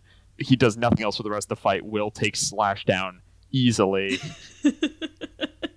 Yes, he ties him up around like a pole. Which stretch his powers seem kind of inconvenient, because if you stretch him out, he can't like untie himself from things. This becomes relevant later on at a point where I think he actually would have been killed in real life, but we'll talk about that when we get to it. Here it's established that like if you tie him up, he can't like stretch himself in such a way as to come untied. Like, he's stuck like that until someone unties him. No, he just elastics his arms like one of those old toys. Like, he doesn't. Yeah. He's not like Reed Richards, like morph his body into something. He's just very stretchy. Just make arms long. Yeah. Will and Warren, they start to turn the tides a little bit. Will ties up Stretch, and then he has the chance to either save the citizen or save Warren, whose Speed has been whirling around in like that flash vortex and sucking all the oxygen away to stop him from creating which fire. Which they explained to us. Yes, the science teacher does explain it from the bleachers where he's watching with Mr. Boy. But also Warren can't breathe, and I'm like, this is a death match. You've had these high schoolers against each other in a death match now. One of them shoots flame. How could it have not been a death match? Will manages to. That's not an attack to. That's not a non-lethal attack power. No, neither really is burn him a little super bit. Strength. Like, you can't temper that. You could punch someone and they would die. But Will manages to kind of to save Warren, to break him out from the vortex, and then Warren throws Will, and they catch this citizen, and they manage to beat the bullies for the first time ever. They're victorious. Will tries to be like, "Hey, good work, Warren," and Warren's like, huh, and shrugs him off. They're not yet bros, but they have, a begrudging respect is forming. We cut back to Will's house. Gwen is there for some reason. She stopped by to tutor him completely unannounced. Phones do exist in this universe, which makes that incredibly weird. He has a cell phone. He has a cell phone, yes. You would never show up to someone's house. I'm sorry. That really bugged me. It's one of those like this exists in no particular year details. Where it's like, I guess maybe 90s, definitely earlier, you would have shown up at someone's house. Her explanation for why she's there is also a little weak. She says she stopped by to tutor him because the day they were supposed to do tutoring doesn't actually work for her. But at the same time, in the greater context of the movie, when we find out why she was, really cozying up to him, that kind of doesn't matter. So this just exists to give the problem of now Will is hanging out with Gwen and his parents, and Layla is left alone at the Chinese restaurant where Will was supposed to meet her. For the first time, so he goes through his arc in the beginning, learns some lesson, starts to learn some lessons, starts to stand up for himself, gets rewarded with powers, makes some small amends with Warren, and now he is tested for the first time with his rewards and ultimately fails, forgets to go see Miss Danielle. His parents really like Gwen. His dad makes the weird comment of like, she's a senior, and his mom's like, and she fixed the dishwasher, which like the dishwasher thing, you know what, I'll give him, it would be very convenient if someone who came over to our house could just like fix our dishwasher with their mind. Weird that his dad was so caught up on her being a senior. She invites his parents to attend the homecoming dance to get a new award called the Heroes of the Year Award. They, of course, agree because they kind of revel in this, like, top hero status in the same way that they revel in the success of their real estate empire. Back at the restaurant, Layla is sitting alone. The waitress kind of, like, gives her a little weird look that she's still sitting there waiting. And she runs into Warren, who is bussing tables. They have, like, an awkward, like, hey, I know you from school moment. And then he sits down to have some dinner with her. It's so great. He doesn't even recognize her at first. It's so funny. He's genuinely like a good person at the end of the day. He's just doesn't really care about anything except like, I guess, antagonizing Will for the first 2/3 of the movie. He's a stoic stoic loner. Classic Lancer. They end up having a little dinner together. Honestly, my sky-high hot take is that Layla and Warren should have ended up together, not Layla and Will. Oh, absolutely. So much more chemistry. They have so much more chemistry. I like Will, by the way. I actually like Will. I think that he actually, it would be easy for him to kind of be a jerk, but I think he's actually pretty good, and it genuinely makes mistakes in this movie. Like, it's not that he's actually like bad. I like him a lot. His flaws come from actual genuine mistakes he makes rather than like actually character being malicious, flaws which I think it would that have been he easy is to do like constantly the suffering friend. from. It's like judgment calls, which are things you can kind of learn from in a way that character flaws sometimes you can't in movies, and I think it kind of like works to his advantage. It would have been easy to push him into the like he is kind of a jerk, but like the fact like that he has some innate jerkness to him. Very environmental. I like Will. Absolutely. The fire and plant power combo, fantastic. Panabaker, she's like all down. He cold reads her on sight. He's like, oh yeah, you've got a crush on Will. It's obvious from the everything about you. He reads a fortune cookie at her. It's so cute. It's so cute. Just the one line where she's like, you're not supposed to use your powers because she's just goody two shoes, and he's like, I was just going to use the microwave. Has more chemistry than anything else. That goes on. We cut back to Will. He's walking Gwen home. She does a textbook, like, I don't actually have a date for homecoming. I'm waiting for the right guy to ask me line. And then she just straight up invites Will to homecoming. It comes off as very pushy, and that will be important later on. Right now, it's just like, oh, hey, everything's going right for Will. He gets a little kiss on the cheek. We meet her creepy dad when he opens the door and asks Will if he's that kid with the 6 arms. And then he says, Will's like, no, I only have 2. And his dad's like, well, keep him off my daughter. And Will very excitedly begins heading home after knocking down a street light accidentally. Locks down a street He tries to put it back up, so and then it falls down again, and so he just kind of runs away, which is a very, like, teenager way of dealing with problems. Best visual gag. He doesn't even try to catch it the second time. When he sees it's falling again, he's just like, no, we're out of here. Yeah, we're leaving. We cut to the villains once again. They reveal that they have a big plan for the homecoming dance, but they need the pacifier. Will realizes that he left Layla at the restaurant, and She decides after talking with Warren that she's going to ask him to the dance. They meet up in the morning to get on the bus. She's like, hey, I've got something big to tell you. And he's like, me too. And then he's, of course, says, Gwen asked me to the dance. And Layla gets really sad about it. And she's like, I'm also going to homecoming, which is a very funny cover story. We go to another day at Sky High. Layla, in an attempt to make Will jealous, says that she's going to homecoming with Warren. Will does not take it well. And now Layla and the sidekick squad, they decide to...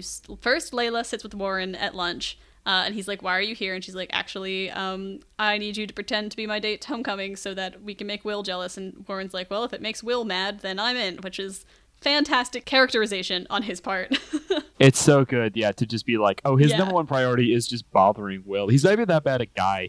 Like, he'll do nice things for Exactly. people if it gets on Will's nerve. And also, just the sidekick showing up and him trying to scare Magenta, and Magenta just being... Magenta and Layla have this little exchange when he's like, I'm the tough guy, no one sits at my table. Yes. They have this little look that is so funny, and she Layla mocks him a little bit. Again, the chemistry. This might be my favorite scene in the movie, is when because Warren and Layla are sitting at lunch table, and all of the sidekicks one by one come and sit around Warren and Layla, and they're like, this is just what they're doing. They follow her, so they're like, well, we sit here now, and sort of just like by sheer power Yes. of numbers and force, they end up like being like, oh, Warren's our friend now. We're all bros with this tough guy. He's one of us. He got adopted into the group in place of Will.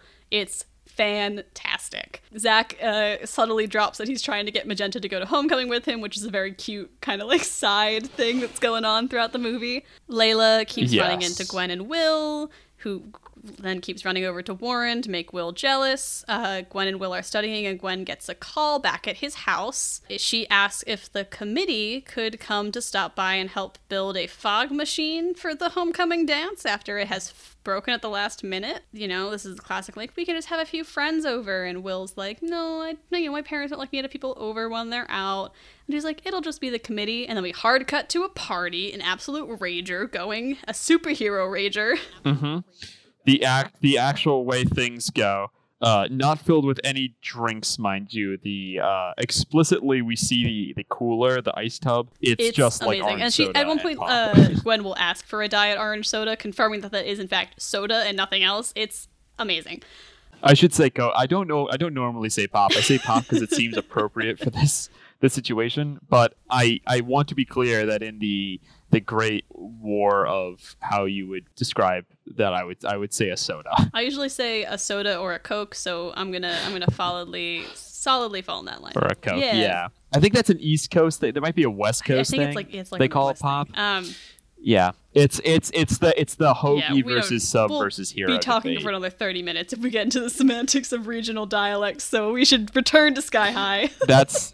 I don't know if you. That's Patreon content. That's some paid right content. That's $10 a month Patreon content right there. This is the scene where we get my second favorite Larry moment, which is Larry in his 2-ton rock form sits on a couch, and the couch like sinks up at one end, and he like puts his arm around the other end of the couch, and Will says to him, Larry, do you have to be a 2-ton rock right now? And he just kind of like makes rock noises in response, and he does not detransform. He can't speak in rock form. Speak in rock form is so funny. He's just like he's very clearly like trying to hit on people in rock form. It's just like Larry is an absolutely inspired side character, and like he's like this misfit in the hero track, and it works incredibly well. He's like a foil to Will in a lot of ways, where he's a misfit in the hero track, but not because his like personality doesn't match the rest of the like heroes, but because like what's funny though is that it also shows the weird ecosystem here, which is that it doesn't really actually matter. Like, the trappings of popularity are there. Like, the cool kids kind of dress cool. The cool kids seem like they go to parties and stuff. But what actually makes you cool or not is solely your powers. Because he's one of the popular kids. He's invited to the party. It has nothing... Like, his popularity is not based on at all on the fact that he's a 5'4" Afro ginger with glasses who wears gray sweater vests. It's only on that he has a good power. It's only that. Yeah. Otherwise, he would be one of the losers by like general conventions. It's so good that they just do that. They're like, these things do exist, but really at the end of the day, 98% of what makes you popular or unpopular is how good your he's a power fantastic is. like character that establishes the ecosystem of the world. Will feels bad that he did not invite his sidekick friends to the party. Gwen talks him out of it, saying that they wouldn't have fun there anyway. They are like sitting on a couch doing absolutely nothing. To which he responds, I think they would, which is a great little insight where it's all the time I feel like there's that pressure of like, oh, would your friends really want to be here? It's like, of course Yes. they would. That's a ridiculous sentiment that they'd be like, they wouldn't like it here. Yes. He'd be like, I think that's ridiculous. Absolute nonsense. It's nice that Will is like consistently on his friend's side throughout the movie. He never really like turns on them, which is kind of what you would expect to happen with this sort of plot line, is like, oh, he's going to turn on them. And he is like rude to them at points, but he's never like, I hate these people aren't my friends anymore. It's always like, these are my friends and I've been kind of shitty to them, but they're still my friends. He never really chooses the popular kids over his friends, except for at the lunch table where he then apologizes. At the party, he's going to invite them and then gets told not to, and then gets sidetracked. Like, he wants to keep talking about it. She specifically sidetracks him. And then he's happy when Layla shows up. Important note, she sidetracks him by saying, is there somewhere private we can go? They get interrupted by Speed, and so he takes her into the secret sanctum, dun dun dun, the place he was never supposed to take anyone into. Meanwhile, as they are making out in the secret sanctum, in the background, a blurred figure swipes the pacifier. Who could it be? This, actually, I'm pretty sure it's the weird jester guy, right? It has to be. Who else could? I have to assume you're joking. Oh, wait, Speed, duh. Oh. It's Speed. Speed comes in to check on them to see if they've gone in yet. I did not put that together. And also presumably to push them to go to a more private spot. I had not seen this movie in a while. At this point watching it, I don't think I had realized that Speed was actually a villain and not just like a bully, because there's often that distinction in this. It's kind of like the it's sort of the like Peter Parker and his bully is Flash Johnson. Thank you. Flash Thompson. Brock is our Brock but, is like, also Flash kind is of very a bit, much like Peter Parker's antagonist, but he's not like actually the. No, he likes Spider-Man.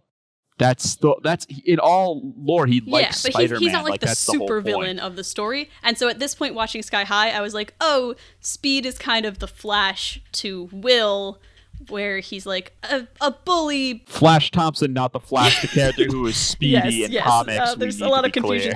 But that's the whole thing, is that he's both the Flash Thompson and the Green Goblin, because in this universe, attending this high school, you fall into good or evil eventually, and then you will become the supervillain. There is no distinction between the bullies and the supervillains, because supervillains in the real world are just the extension of the high school trauma. I think that's why at this point watching the movie, I was like, oh, the jester steals the pacifier, but looking back at it now, I'm like, oh no, obviously it was Speed.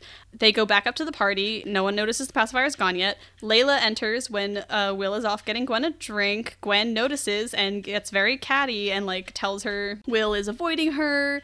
Layla gets really upset. Will jumps in at the worst possible moment, is like super happy to see her, and Layla runs out crying. I give props to Will here in that he has the movie sense to say to Gwen that she's dumped. He's like, hey, what did you say to her? Why would you tell her to leave? None of that stuff is true. Gwen gets really indignant. Will runs off after Layla, or he is about to run after Layla, but he turns around and sees his parents, who end the party. Will says that he doesn't actually want to go to homecoming anymore. His parents tell him he has to because they're going to reveal the Stronghold 3 there. He just sulks up to his room. His mom has mom senses and knows something's up. Will tries to call Layla a bunch. He leaves a message. In case he can't get through to her. He goes to the Paper Lantern, to the Chinese restaurant, to continue calling her, where Coach Boom and the mad science professor are there with their date with the twins. The good twin and the evil twins. Oh my god. Boomer just getting drunk on sake as they fawn over Medulla. Coach Boom and the mad science professor Medulla's constant bro friendship thing that they got going on in the background. Like the inner lives of these teachers, because like this kind of applies to Mr. Boy as well. Like their whole thing they have going on is a fantastic sort of like C plot of this movie. It's just like they have this ongoing just like social hierarchy that they're working through. But Will is sitting there trying to call Layla. He has this similar moment to Layla where he runs into Warren busing. Warren just straight up says like, oh, I'm just going with her to the dance to make you mad. He and Will have a little bit of a heart to heart, so I guess they're kind of like begrudging friends now. Warren is rocking a man bun. Absolutely rocking maybe the man first bun. man Warren's, he has that like grungy It's so funny.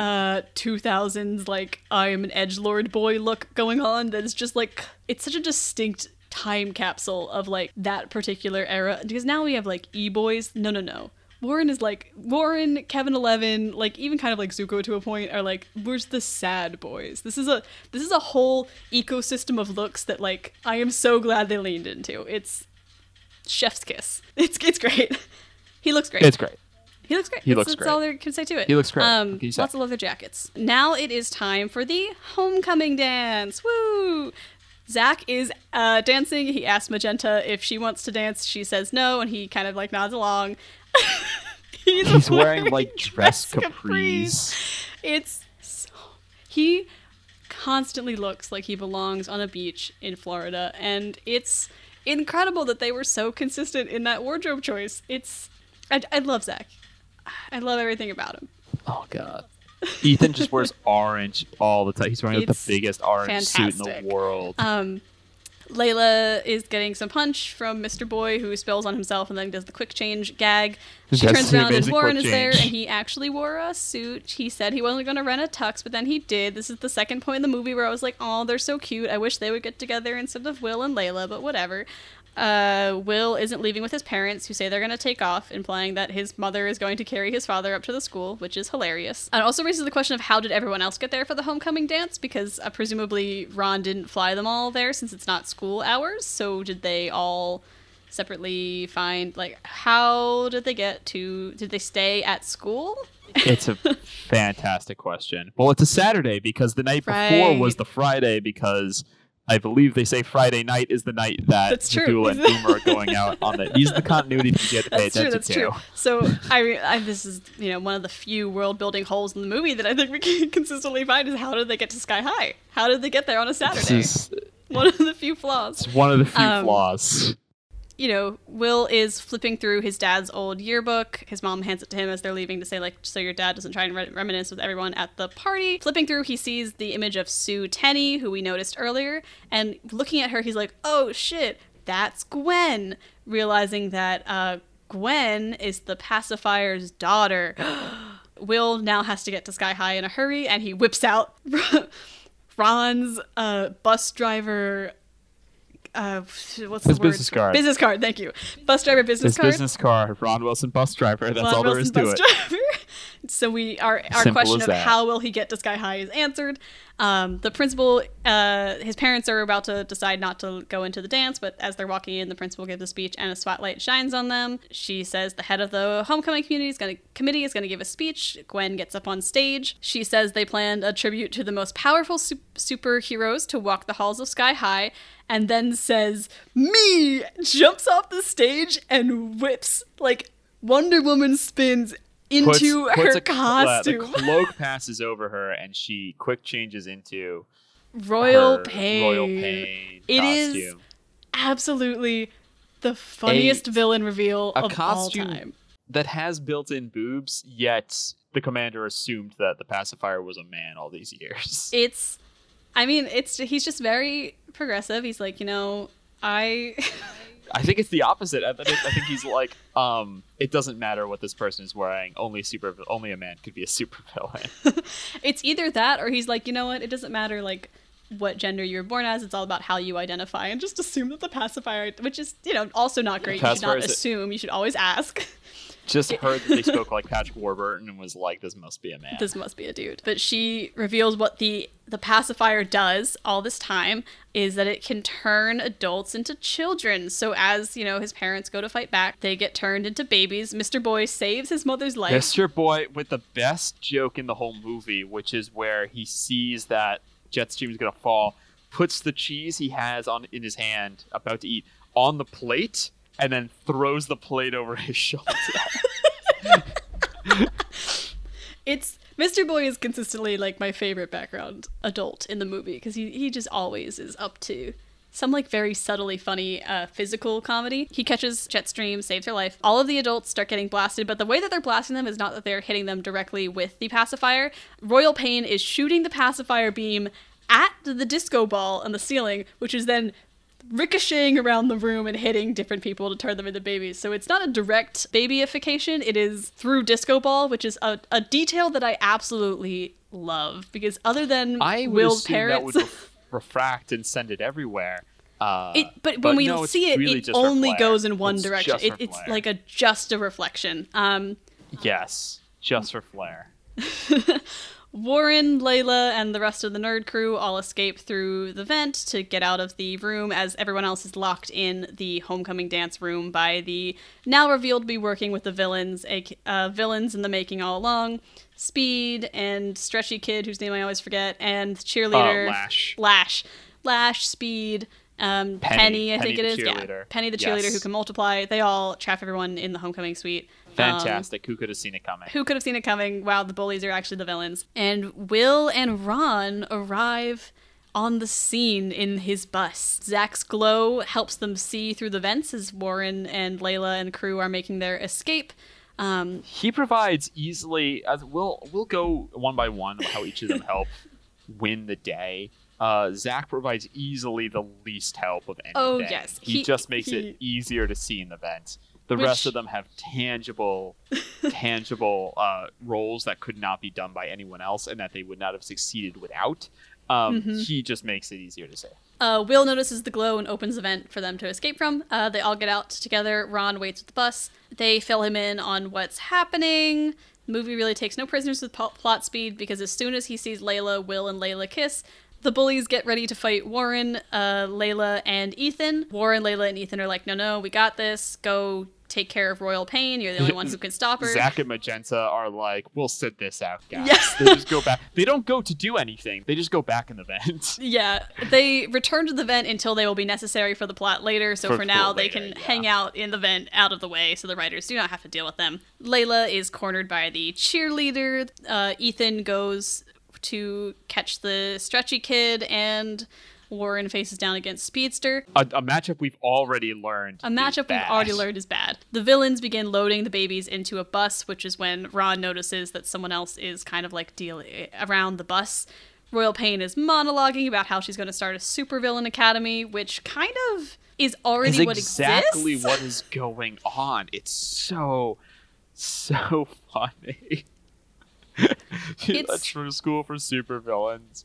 Oh man. She's monologuing to Will at this point, and she's like, I'm not Royal Pain's daughter, I'm Royal Pain. The pacifier turned me into a kid, and I had to go through high school again, but when I went through high school the first time, people didn't know what technopaths were, and so I was made a sidekick, and I had a really terrible time. And so it's her revenge is essentially getting revenge on all her high school bullies, and I'm like, and their kids. And I'm like, oh, so you just really hated Sky High.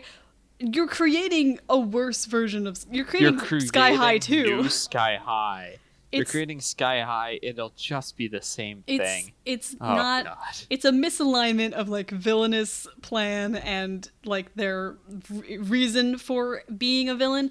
But it also is a very genius commentary on the actual, crux of the movie itself, where it's this school and what happens when the system ultimately the divisions being artificially created by high school are flawed and ultimately bad, no matter where you put them or how you slice or dice them. Exactly. Will then says the immortal line, "Oh, ew, I made out with an old lady," and they proceed to fight. We cut to Puddle Boy. Lots of CGI lightning. Lots of CGI lightning. Ethan is hiding in the bathroom from Stretch. Stretch goes to the toilet thinking, oh my god, Ethan is in the toilet as a liquid. He's like, no way. But then Ethan unmelts and jumps up to the top of the bathroom stall and pushes Lash's head down into the swirly. And then just leaves him there stuck. Yeah, he would drown, right? He doesn't have super breathing powers.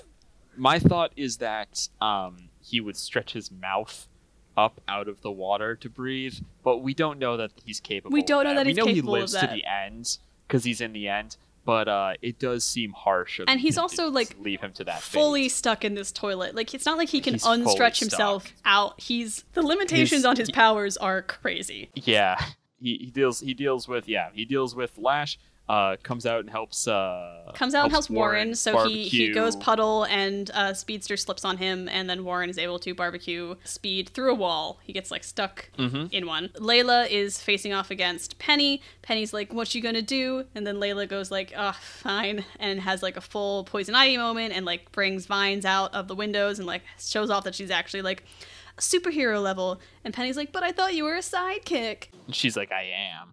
I am. As she goes to leave, Penny's like, "Wait, no, don't leave me here. The school is gonna fall out of the sky. Royal Pain sabotaged it. Oh no, they're gonna turn off like the anti-gravity whatevers that keep it afloat." So they figure out where the anti-gravity device is hidden in the school, and they have no way of getting to it except through a small pipe. Someone points out the only way you could fit through that pipe is if you were like rodent-sized, and everyone looks at Magenta, who does not want to turn into a guinea pig and go into that pipe. I know. She's so against. She's like, oh my god, the humiliation. I guess I have to prevent the school from falling out of the sky. Yes. Zach gives her some directions, and she heads into the pipe as the guinea pig and proceeds to try and gnaw on the wire of the device to keep it from successfully going off. As Will is fighting Royal Pain, they throw him out of a window, and he plummets for a few seconds before realizing, wait, I can fly. We get one of those classic shots where Royal Pain is like talking to someone as though they've won, and they don't see the window behind them, and Will rises up through the window. And we're all like, they fly now? They fly now. That's bad. Comedy gold. Unfortunately, Royal Pain's device goes off and the school begins plummeting. We get a very, very funny shot with a very funny ADR sound effect of a guinea pig trying to gnaw through a wire. Will flies... Oh, the world's worst guinea pig puppet. Worst guinea pig puppet. So funny. Will flies under the school to try and lift it up, but he is not strong enough to stop it from plummeting entirely. Ron Wilson, bus driver, punches the weird jester man and takes his bus back with the line like, "You're not authorized to fly this," or something like that. Yep. Only one person is authorized to transport superhumans. Something like It's great. Ron It's Wilson, great. bus Ron driver. Wilson, bus driver. Oh my god, this whole like kind of like last act sort of blurs together because it kind of doesn't matter what order the events happen in. The wires chewed through. Will manages to prevent the school from crushing a newly moved into house. Yes, in a tying scene that everything has always back to been real estate. Scary to me. Back to real estate. And a scene that would always nearly upset me when I was young. I felt so bad for that couple who seemed so nice and their house almost got destroyed. Yes, but you know what? What makes it even more tragic is they They didn't get the insurance. They didn't get the insurance. So we cut to, in the middle of this fight, very quiet street, this couple staring at a house they just bought, and they're like, "I told you we didn't need the insurance, honey." And then the school and Will proceed to almost fall on top of their house, and it is hilarious. They defeat Royal Pain, they unload all the babies, and the science teacher, who is still super smart even though he is a baby, does say, like, "I can probably change it so the pacifier makes us all at right age again." He then also says the line, "Regrettably, I have made a boom boom," and every student steps away from him as though saying, "I do not want to be the one to deal with the boom boom." Everyone goes about depacifying all of the people. They organize the whole thing. Will admits to his parents that he took Gwen into the sanctum, but they don't really seem to care that much because, you know, they're fine now. And they all got tricked, and he saved the day. So yes, the Hero of the Year award, despite being a ploy by Gwen to get them to the school, is given out anyway, and it goes to the group of sidekicks who all get to put one hand on this trophy. They get called heroes. It's a whole thing. The villains are stored in the detention room, which has several immortal lines. One of them from Royal Pain, who says, "I went through puberty twice for this," which, oof. The ADR line, I'm not Linda Wonder Carter, Woman, as Principal Powers, turns and says, "I'm not Wonder Woman." Of course, famously, being the actress who played Wonder Woman, we as the audience understand that this is a joke. In universe, I guess it implies that Wonder Woman exists. Whether or not she exists as a hero or just a comic book character is unclear. Seemingly having dealt with the issue of the night, the homecoming dance continues as planned. Goes back on, plays the song "I'll Stop the World and Melt with You," which weirdly in my head all these years was The Middle. But that's because I'm always singing that. That might be because I'm always singing that song. But I thought my obsession with that song started from watching this movie. It is the right genre of music to have been in this movie, so it's possible that you just kind of like inserted it in your brain and it just like has become associated with it. Magenta and Zach get to dance together. Zach's very excited. Layla and Will are flying outside of the school making out. It's all very teen movie. Warren and the Ice Girl from the beginning of the movie, remember her, who killed 2 men, reappears seemingly out of the ether, holds hands with Warren unprompted. They have like a sizzle because her ice powers and his fire cancel out, I guess, and they just walk off, implying that that is their happy ending. And then we get another little comic book wrap-up as per the beginning of the movie. Ron ended up falling into toxic waste and now is a giant human who defends the city from giant robots. And everything turned out fine. And that's Sky High. Naturally. That's high school. Hey, that's high school. That's high school for you. God, this. So I think we hit a lot of the like strengths of this movie as we were going through. But yeah, it's so truly sold on its own premise, but doesn't take itself too seriously. It's so much fun. It's a real breeze. We kind of like really like skimmed through that last act. One, because we're 2 hours into a 90-minute movie, but also because it kind of just like really goes like it becomes the superhero thing, but sort of where you have the big superhero fight, but everything that's important is about the characters, which we know because it's a high school movie. So it sort of all blurs together in the end, and that's all right. It's really just definitely, a dramatic, it's like there's a lot of everything they've gone through. So it's very quippy in a lot of 10 out of 10. Not quippy in the way that a lot of Marvel movies are today, but it's sort of like a proto Spider-Man in a lot of ways.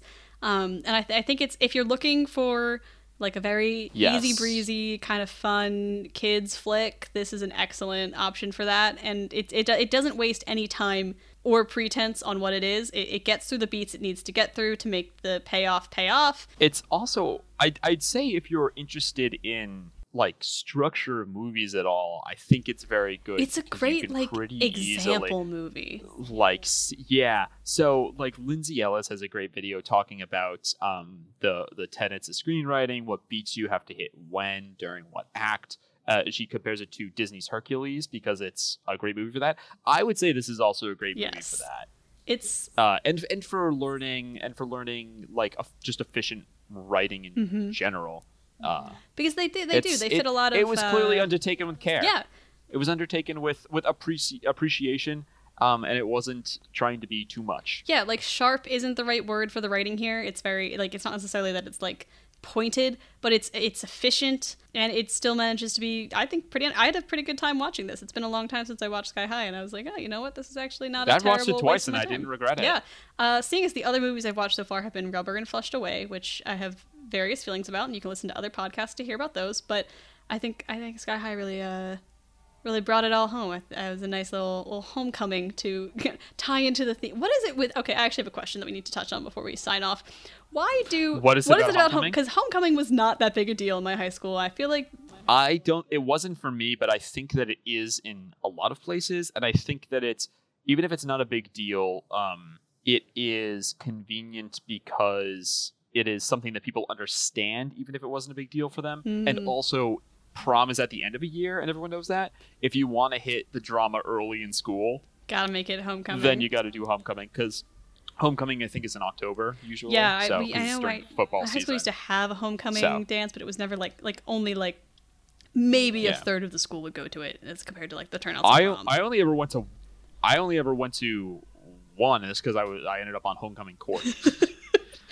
Through weird machinations. We do not have time to get into that here, but maybe in a future I will get into how I ended up on homecoming court. Yes, if you would like us to have Austin back on the podcast, let us know. Leave a review and mention that, and we'll see about it. If you've listened this far. If you've made it into an episode that is double the length of any other episode that this podcast has ever been, literally the 3rd episode, and we have already thrown any sense of time limit out of the window, but you know what? Sky High deserved it. Austin, thank you so much for coming on the podcast. It's been very fun. I've loved talking about this movie. And if you are interested in reaching out to the podcast, you can reach out to us at moviestruckpod@gmail.com. Please leave a review, leave a rating if you enjoyed the show. And as always, we will be back with another episode 2 weeks from now. So thank you so much for listening. Austin, it's been a delight. Thank you. Should I say anything? Oh, yeah. People, I really don't do that much, but if people are interested, if people listen to me talk for 2 hours and decided that they want more of my brain's content for some reason, you can follow me on Twitter at the Funk. So that's at ATTHEFUNK. a gag based on my initials that I realize now is too confusing to be worth it, but we're committed. Or if you play Dungeons and Dragons, if you're interested in that, I myself and a few others create 5th edition content. You can go on dmsguild.com. We are Unique Set Productions. Our first book is out. It is The Sets Journal to Faerun, which may include a link if you're interested. Swing by, pick it up, play D&D.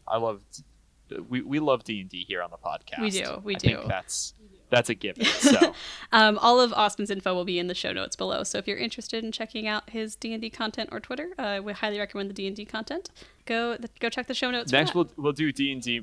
D&D movies got to be on the list to watch. I mean, if you come back on, that can be your selection if you'd like. I don't have a list. I have only the whims of those folks who deign to come on this podcast. That's true. You have no power. I have absolutely no control over what content I am forced to consume in this podcast, and therefore what content I can produce for other people. So, that being said, thank you so much for joining us today, and we'll catch you later on. And maybe check out Sky High, I guess.